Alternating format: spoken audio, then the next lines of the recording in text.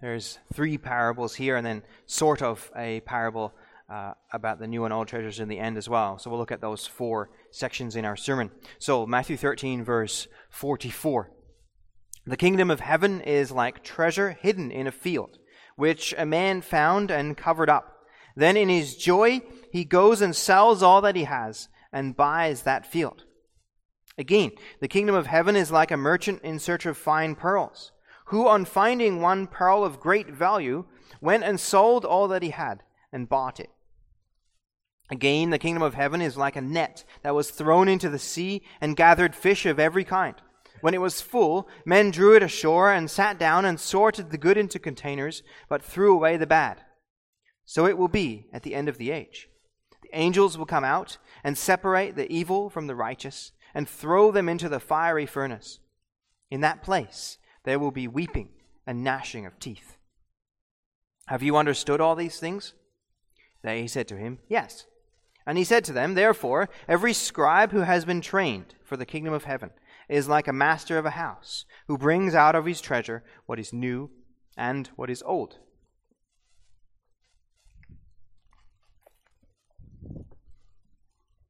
And after we've listened to the proclamation of God's word, we'll sing in response hymn 71, the stanzas 1 and 2.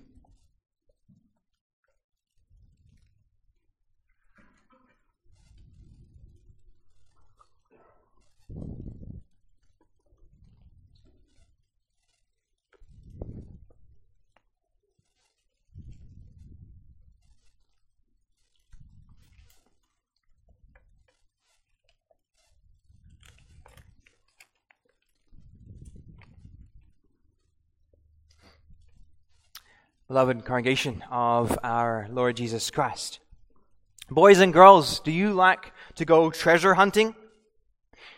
Maybe sometimes you go out walking and you see different colored rocks that you like to collect and bring home, or you keep special shaped pebbles or bird feathers or stuff like that you find.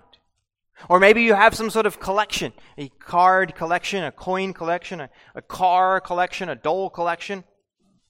Maybe you have some sort of collection to keep track of different places that you've been, postcards or something like that. And we all like to collect things that are special or precious to us for one reason or another. Things that look precious, or things that are special to us. That's why stories about precious treasure, hidden pirates' gold, have been written from ancient times, and people are still writing these things today. And so, what would you do if you discovered hidden treasure? If you found a pirate's loot buried in your backyard?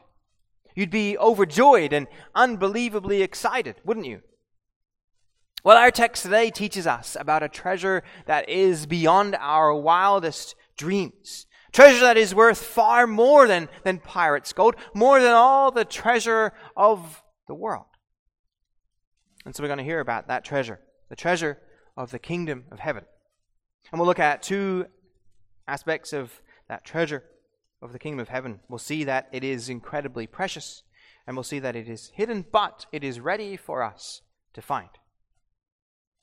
So in our first parable, verse 44, we meet a man who is finding treasure. But the man isn't really the point of the parable.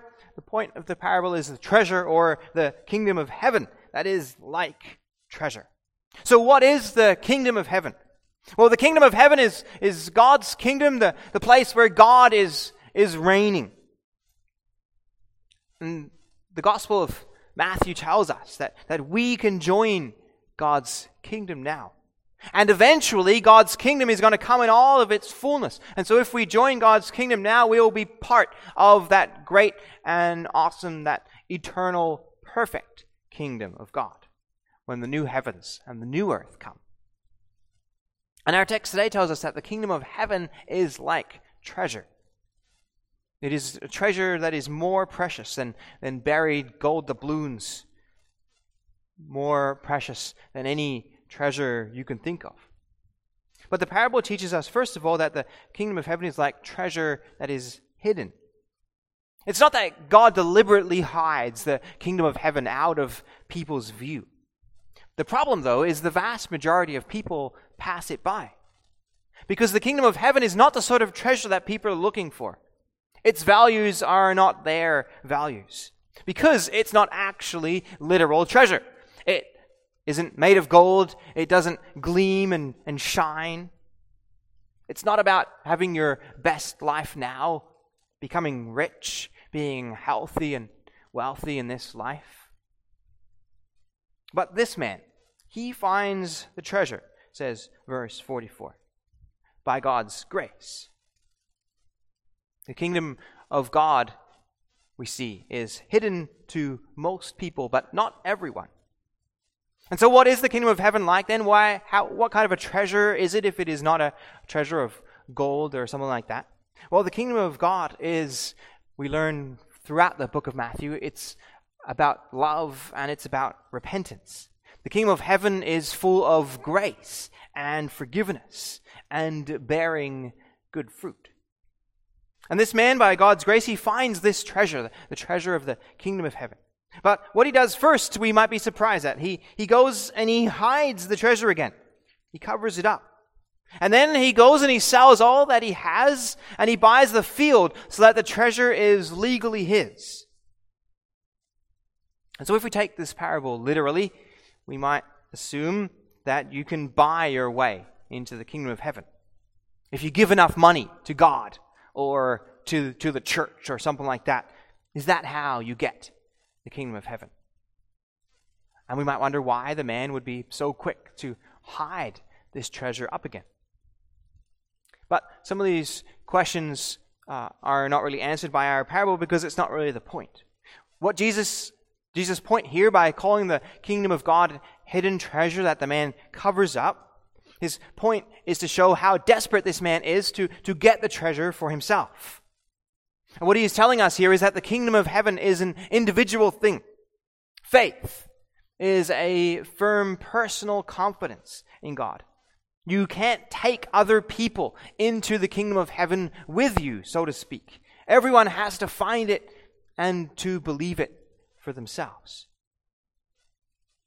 And Jesus uses the picture of treasure for the kingdom of heaven because he knows us and he knows our hearts.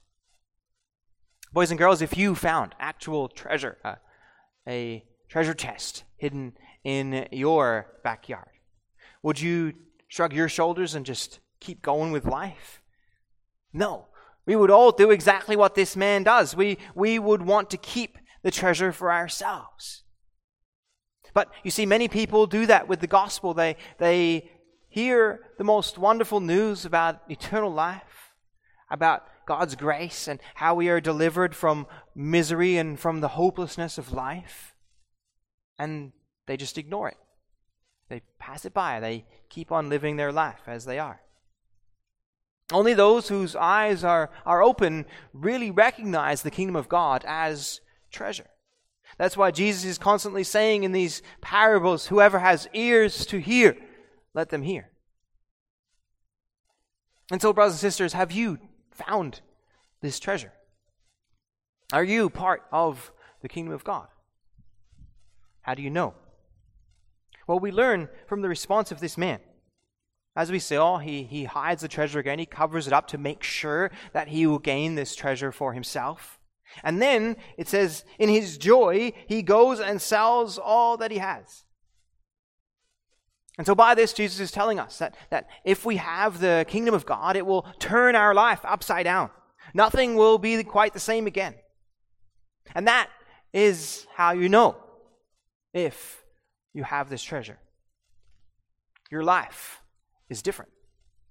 But it is a wonderful difference. And we see that from this man who joyfully sells all that he has. He could joyfully undo everything that his life had gotten to up to this point because he knew that this treasure was worth far more than everything he possessed put together. And so being part of the kingdom of heaven is our entire identity. It's all of our life. Nothing else matters. It replaces everything else in life. Our life will be completely different after we have found Jesus and God's kingdom. But it is worth it. And so Jesus is telling us, if we would truly understand how wonderful the kingdom of God is, we too would joyfully give up everything we possess, money, possessions, people, in order to have it. And we get in return, we get a wonderful and eternal joy. We'll be filled with love and peace instead of selfishness and earthly pleasure and the bitterness and the trouble of life. And so then, how do we find this kingdom? How do we make sure that we get it for ourselves?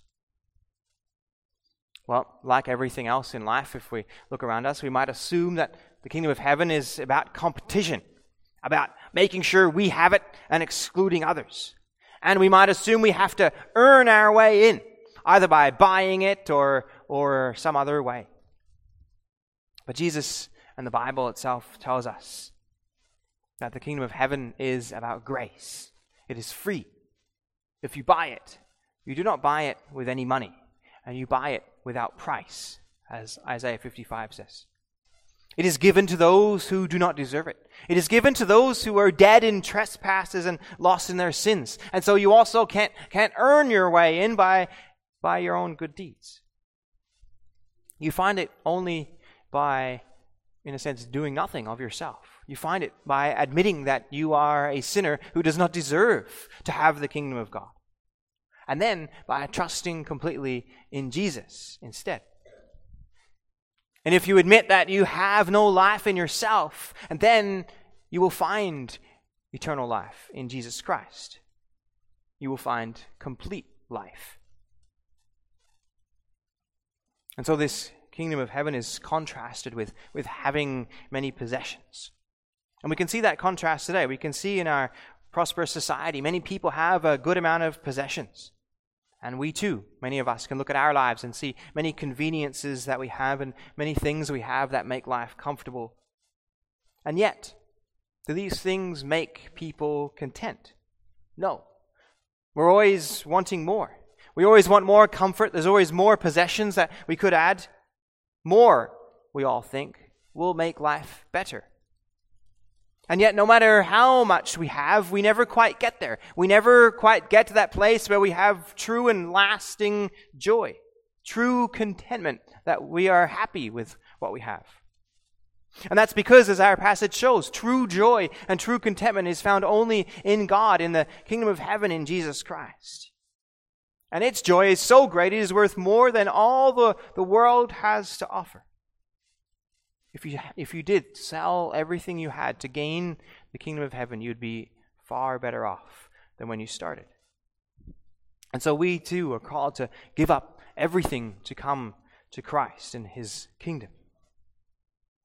And these words remind us perhaps a little bit of the rich young ruler a few chapters later in Matthew. A young man who's very rich, who Jesus told to sell everything you have and then come follow me.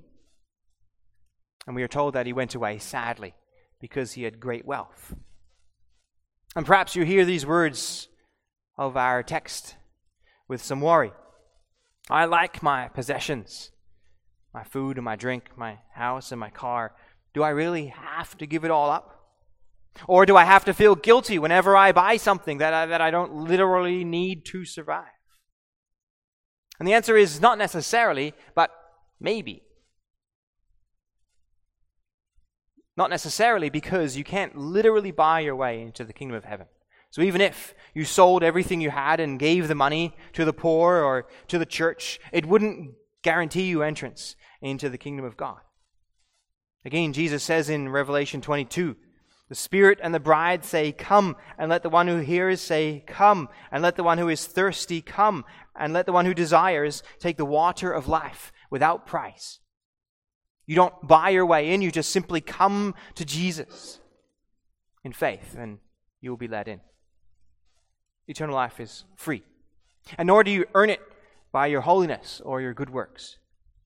But Jesus does warn us, this is the maybe part. Jesus does warn us that our money and our possessions, they do very often keep us from the kingdom of God. There's a great danger of that.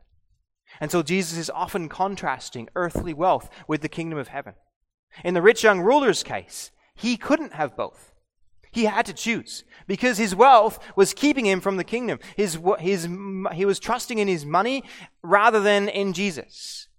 And so he had to get rid of all of his money so that he could trust completely in Jesus Christ and he would have the kingdom of God.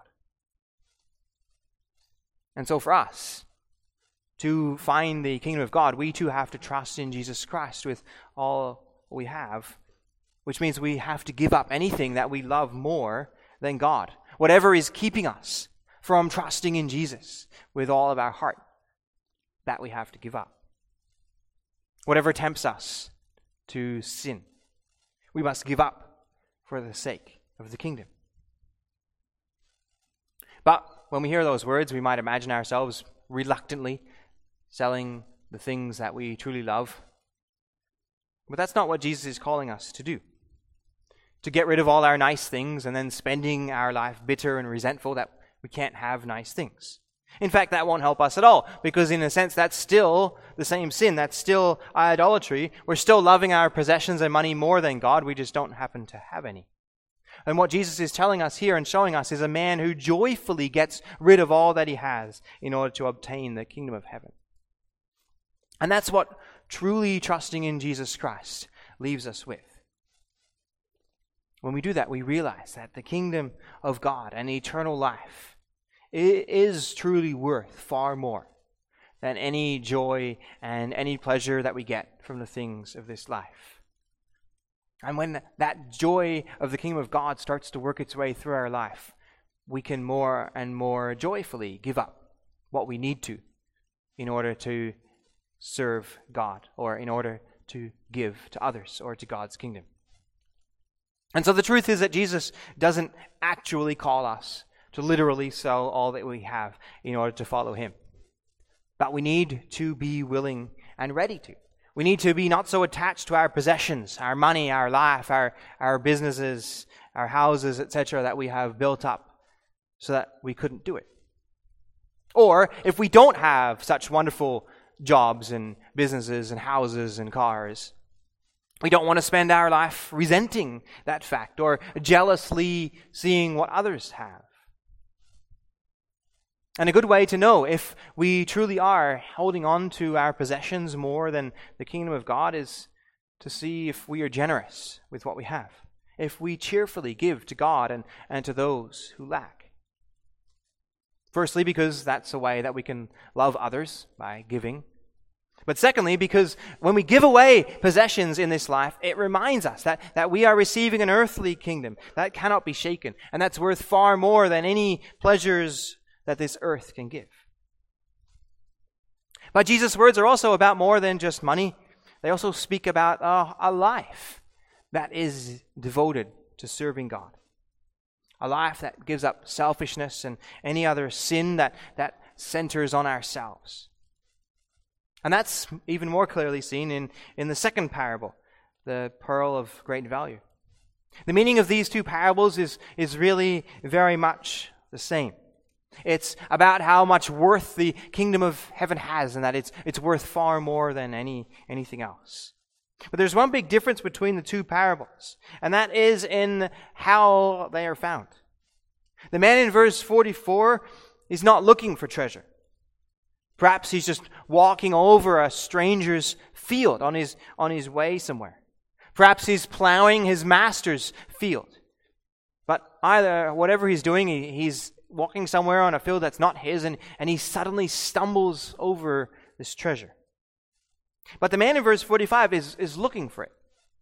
He's a professional treasure hunter, we could say. He's searching for pearls. It's his business. And during his business activities, he finds the world's most beautiful pearl, recognizes how amazing it is, and then he sells everything he has in order to have it. And this describes the two ways that people find the kingdom of God. Some people come on it very unexpectedly. They're living a regular worldly life. They're atheists who hate God. But one day they hear something or somebody talks to them and God comes into their life like a hurricane. There are others who are what we could call professional religious people. They go from one religion to another or from one church to another, desperately trying to find true meaning somewhere. But they don't find it until they truly find Jesus, until they truly understand the grace that the Lord Jesus Christ has given. And then they realize, finally, here is truth. Here my searching can stop. And so sometimes this pearl merchant might even describe some of us in the church. We've heard about the kingdom of God a lot, maybe even since we were babies. We're interested, but we're not really ready to commit, to give up everything and sacrifice our entire life to follow Jesus. We want to try out different things, different beliefs, different churches, different sins before we will be all in. But with this parable, Jesus teaches us that we will find no rest until we find Him. Nothing in this world will ever give true joy and satisfaction. Nothing is ever worth it except in Christ. And no life is worth living unless it's a life that loves God alone. Any other religion, especially the religion of our society today about lust and free sex, every other religion will leave us hollow and empty, and no sin will truly give us joy and pleasure, just despair. And so don't waste your life like this pearl hunter did on anything lesser. Give up everything in order to follow Christ and find the kingdom of heaven. And we see this from the pearl hunter. He, having found the most beautiful pearl, he sells everything that he has, which includes every other pearl in his collection.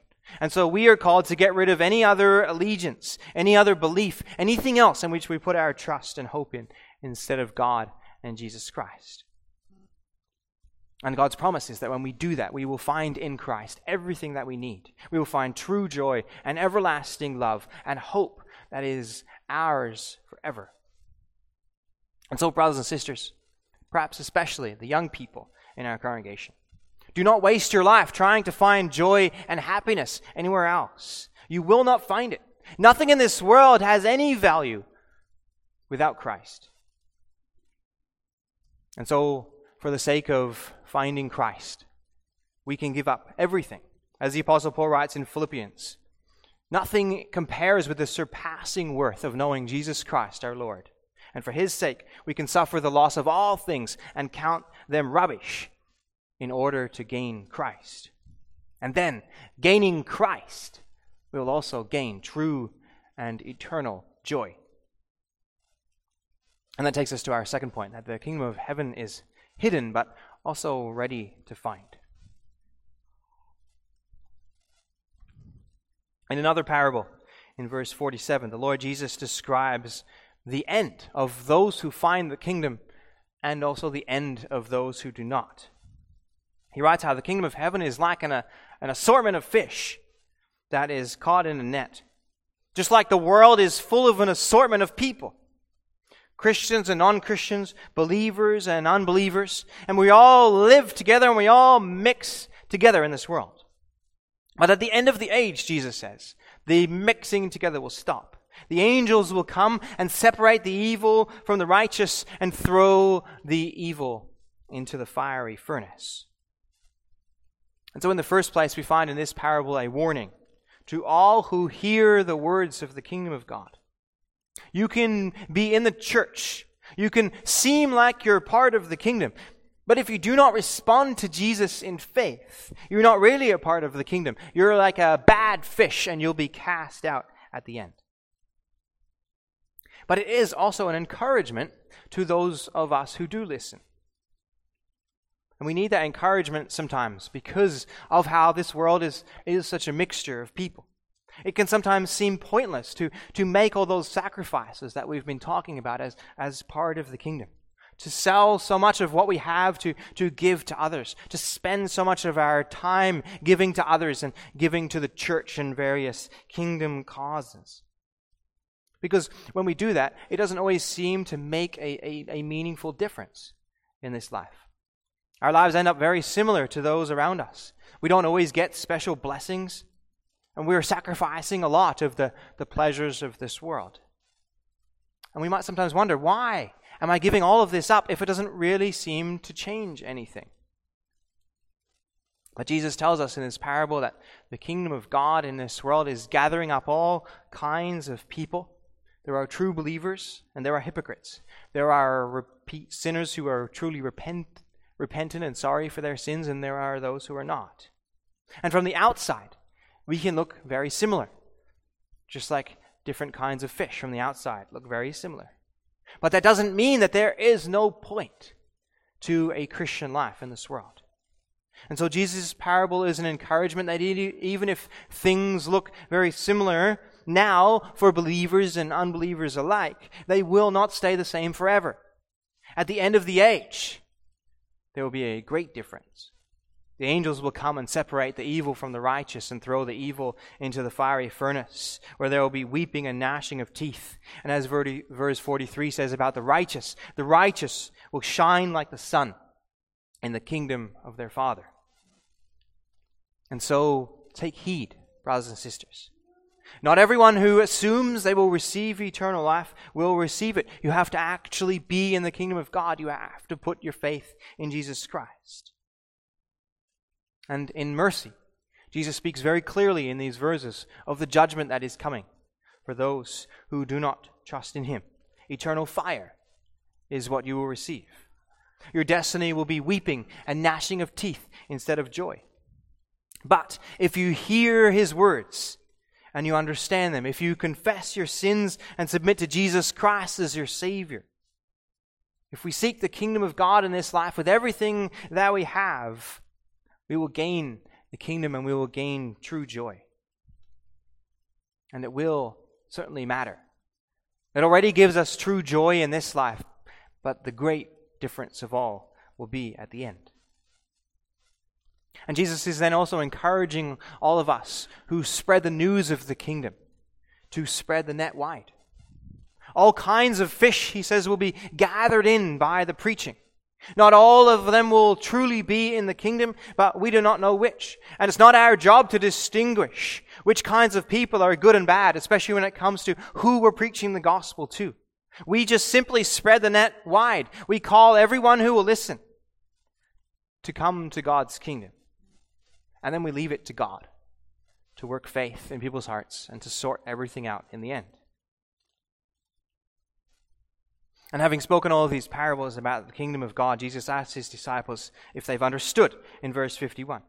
And they say yes, perhaps we might think a bit hastily, because they surely don't understand everything Jesus is teaching about the kingdom of God. But their answer shows faith. No, of course they don't understand everything, but what they do understand, they believe. And that's our task as well. What we understand, we must believe and act upon. And Jesus tells His disciples that they especially need good understanding because they're going to be teachers. And Jesus shows what a good teacher will do. He says every scribe who has been trained for the kingdom of heaven is like the master of a house who brings out of his treasure what is new and what is old. And these truths of the kingdom, these truths about Christ and all that God has revealed to us, they are, in one sense, they are old news. Throughout all of history, God has been teaching basically the same things. He's teaching people about their sin. He's calling His people to repentance. He's speaking about His grace and His mercy. And He's calling the people to have faith in Him. God's always been revealing Himself as a holy and compassionate God, promising both mercy and also warning about His judgment. And so the message of the preaching today is, in a sense, much the same as it's always been. And yet, every person is different, and every place and time is different. And so Jesus encourages His disciples that a good teacher will take these old truths and will turn them into something new. That is, will apply them to the people of their own day. And take the old news and make it understandable for their hearers and applicable to their lives and their circumstances, so that these old truths become new again for a new time and for a new person. But above all, when Jesus speaks these words, He's speaking about Himself. because He, Jesus, is making everything new. And He fulfills all these old prophecies. And He gives a greater and deeper meaning to all the old stories. God has always revealed to us about our sin. But Jesus is revealed as the only true solution to our sin, because He takes on Himself all of our sin and suffers it on the cross. And so it is in Jesus' name alone that we can truly repent of our sins and find them all washed away. And God has always revealed Himself as a gracious and a merciful God, but Jesus is the very embodiment of God's grace and mercy. Without any merit of our own, simply because God loved us, Jesus came and God sent Jesus to this earth, into this miserable and difficult world. And He sent Him in order to die on the cross, to set us free forever.